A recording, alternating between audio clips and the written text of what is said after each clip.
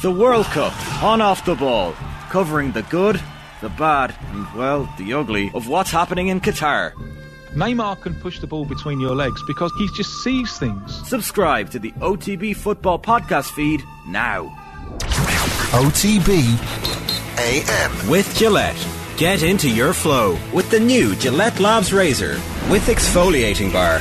Callan Quinlan, good morning to you. Morning, lads. How's it going? We had a great plan to be chatting away about Leinster and Munster and all sorts of stuff, and then I picked up the Irish Daily Mail this morning and I saw O'Shea in the mix, or if you may turn to ex-Ireland stars, Jones feels the heat, so he's obviously there in a director of performance role. Is that his something like that? And so that there's a possibility that if Jones goes, I mean, if he goes, they kind of need to decide now, don't they? Like, this needs to be either you leave now. This stuff is kind of getting out and leaking out, even though the review hasn't been completed. Maybe they've had their meetings this week, and but it's kind of strange that it's out there now that this stuff is.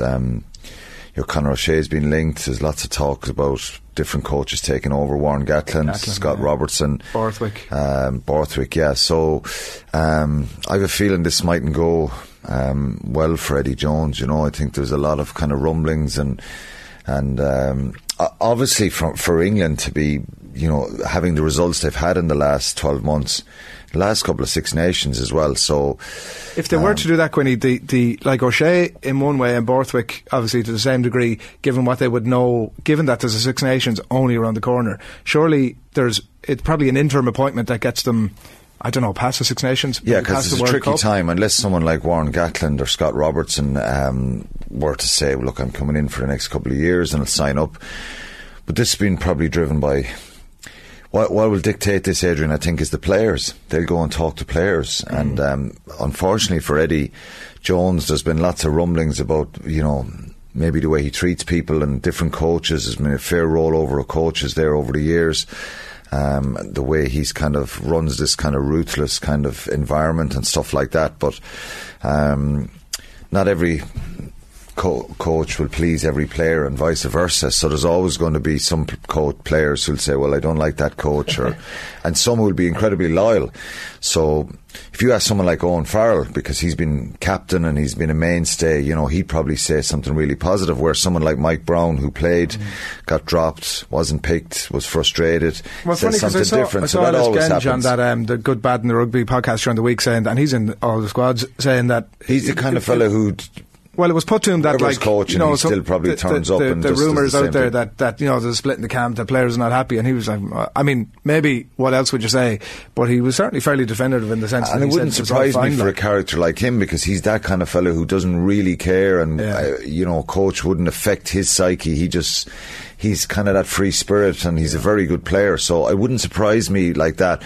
But you know, when you run a kind of a tough, ruthless environment, which, you know, it's top-end sport. It's not mollycoddling either. You know, you have to have a bit of pressure and you have to have standards and all that kind of stuff.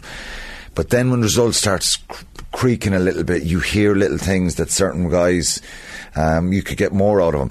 On paper and the evidence of what you see from England players, they're underperforming. You know, they're not a team that maybe are as dominant. Given the players they have, and I'm not saying they have this wonderful talent of 30 players that are unbelievable, they're world's best, but you see what Rassie Erasmus and Nienaber have done to South Africa. You sense that England are kind of a bit of a sleeping giant like that. If they have a little bit of change, maybe there is a lot more potential. I don't know. Eddie Jones has, you know, had great success for himself in his coaching career, but he's kind of been up, down for the last number of years. And, you know, England are one of the powerhouses of world rugby. Whether we like it or don't like it as Irish people, that's the way they are. But you sense now that, you know, they're not really sure their identity. They're not really sure which way they play. Can they overpower teams like traditionally they've done?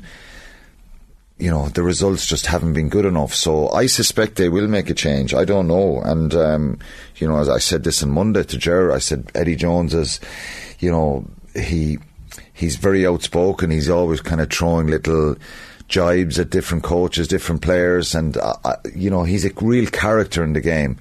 And, but I think there's something could happen out of this, you know. Quinny, is it not a bit of an exercise in futility then, asking the players what they think about Eddie Jones? Because you're going to have, as Will said yesterday, you're going to have 15 who love him and 15 who hate him. Bill Sweeney, the chief executive, and other people who are in the decision making, they'll on the QT will be what's it really like. They'll try and garner that information as to what the environment is like and what do the players really think, and do they need to. They won't hinge it on that. Ultimately, it doesn't matter if you've a dictator running your team if you're getting results. And usually, you know, if you are getting results, it's, you know, it is fairly ruthless, and you know what I mean.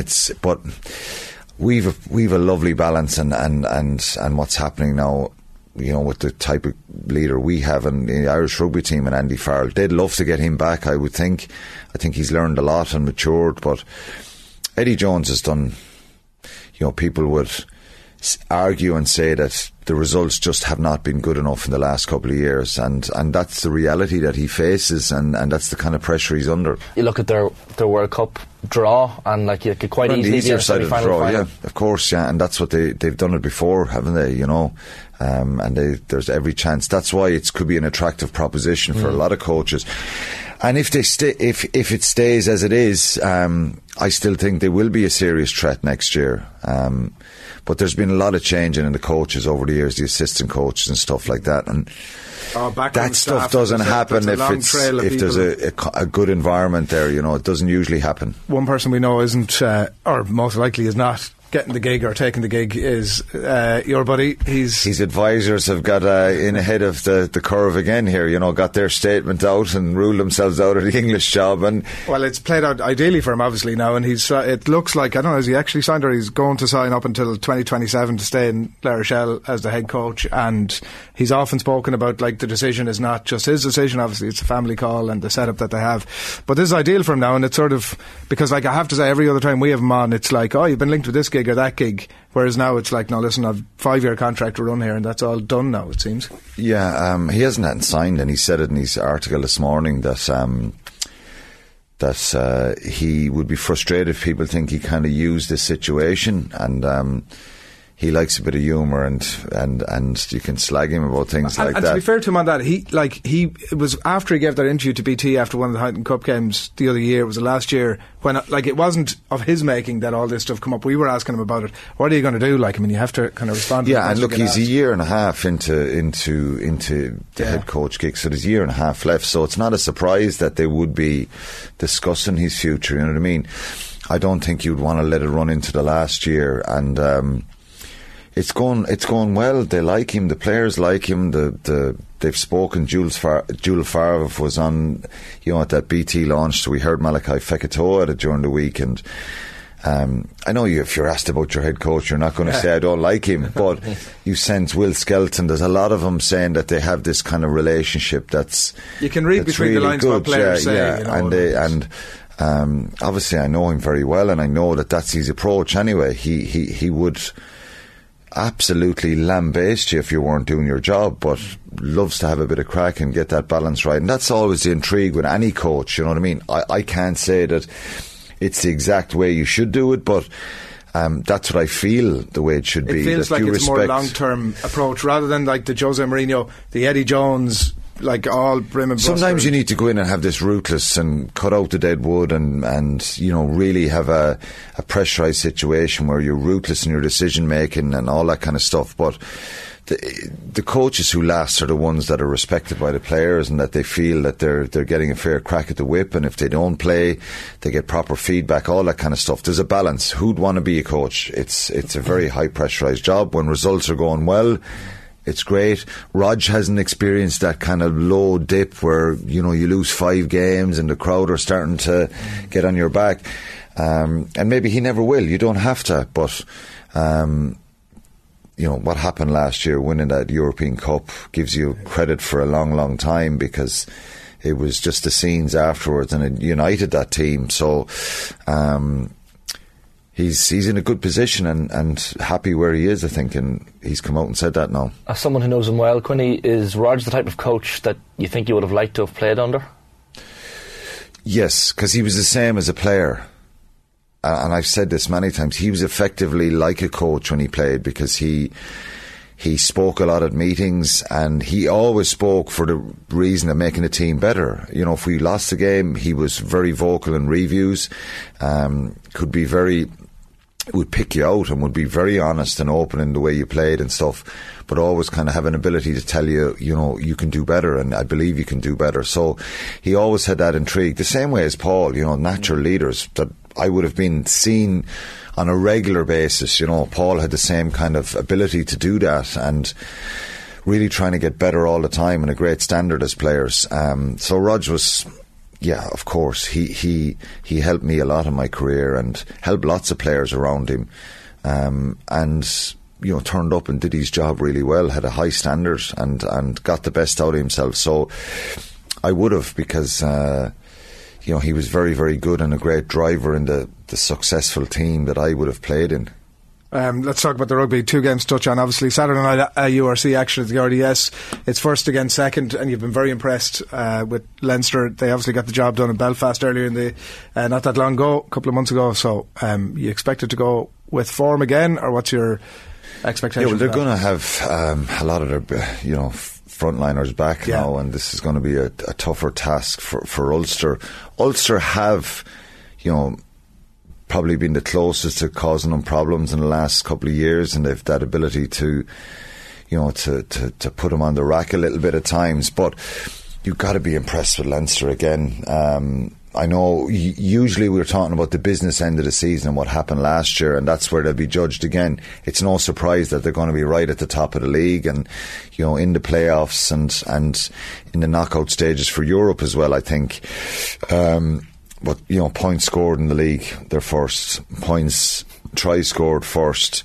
Points conceded, 16th. So it tells its own story that, you know, the stats and numbers that really, really matter, they're top of the pile. And even when they make all these changes, they seem to, you know, get the job done and be ahead.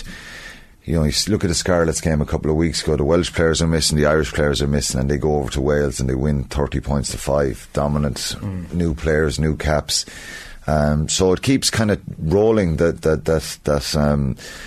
that group of players and what they're doing. But of course they're going to get, you know, it's the business end of the season, and that they'll want to deliver and bounce back from the disappointments of both the URC and Europe last year. But they're showing no signs of wilting or weakening. But I think Ulster have improved a lot again, and they've added a little bit to the squad, to the environment. Obviously Kitsoff is coming in, Rory Sutherland is in there.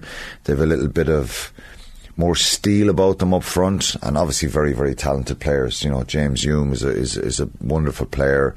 Having Luke Marshall back, Balakoon, Stockdale back in the mix. There's a lot of players now that are starting to mature and fronting up to big challenges. But you think it's going to be a tough one from tomorrow night. But they're capable of causing Leinster problems, and as I said, they've done it in the last couple of years. And a lot of players with points to prove at the RDS as well. When you talk Ulster as well, John Cooney could be facing Ireland in the World Cup next year for Scotland. During the week, and again, we've heard the rumours, and you couldn't blame the guy. If he's not going to be in the mix, he may get a crack at the World Cup. His dad is Scottish, so you couldn't hold against. I think he'd be a fool not to do it at this stage.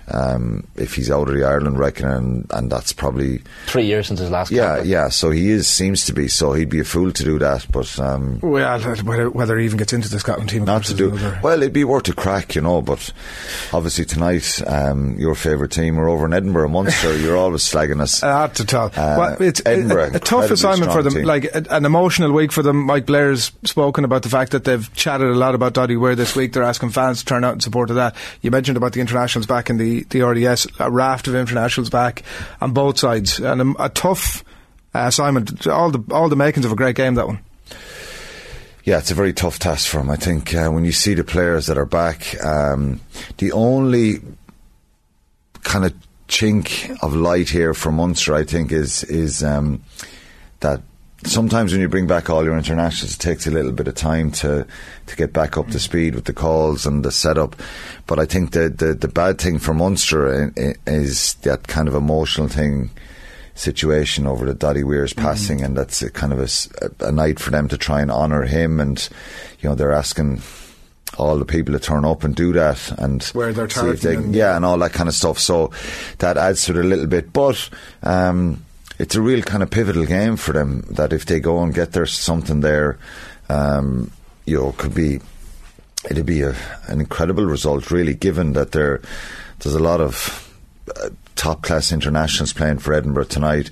Munster on the back of, I know they've made a couple of changes, rotated the front row, but Gavin Coombs back in, so they have a little bit of playing time together, this group, and that was a problem from early on up to the 7th round, at 57 players used in the league, which is incredible. You only see that kind of stuff at the end of the season. But against Connacht last week, and I know Connacht will be really frustrated by that, because they had opportunities, but Munster just had that little bit of composure at times, still made mistakes and errors. Their maul was good, their set piece. Connacht caused them a lot of problems in the scrum. So they're coming up against Schumann tonight, and Lewin De Bruyne, and others, 2 South African props. They've 2 South African props effectively come off the bench as well, in Venter and WP Nel, even though obviously WP Nel has played for Scotland for a number of years. So that's an area they really got to get right, and a tough task for them tonight. Who's going to, in a word? I find it difficult to see Munster getting the win because of the team that Edinburgh have played, and this is the type of team.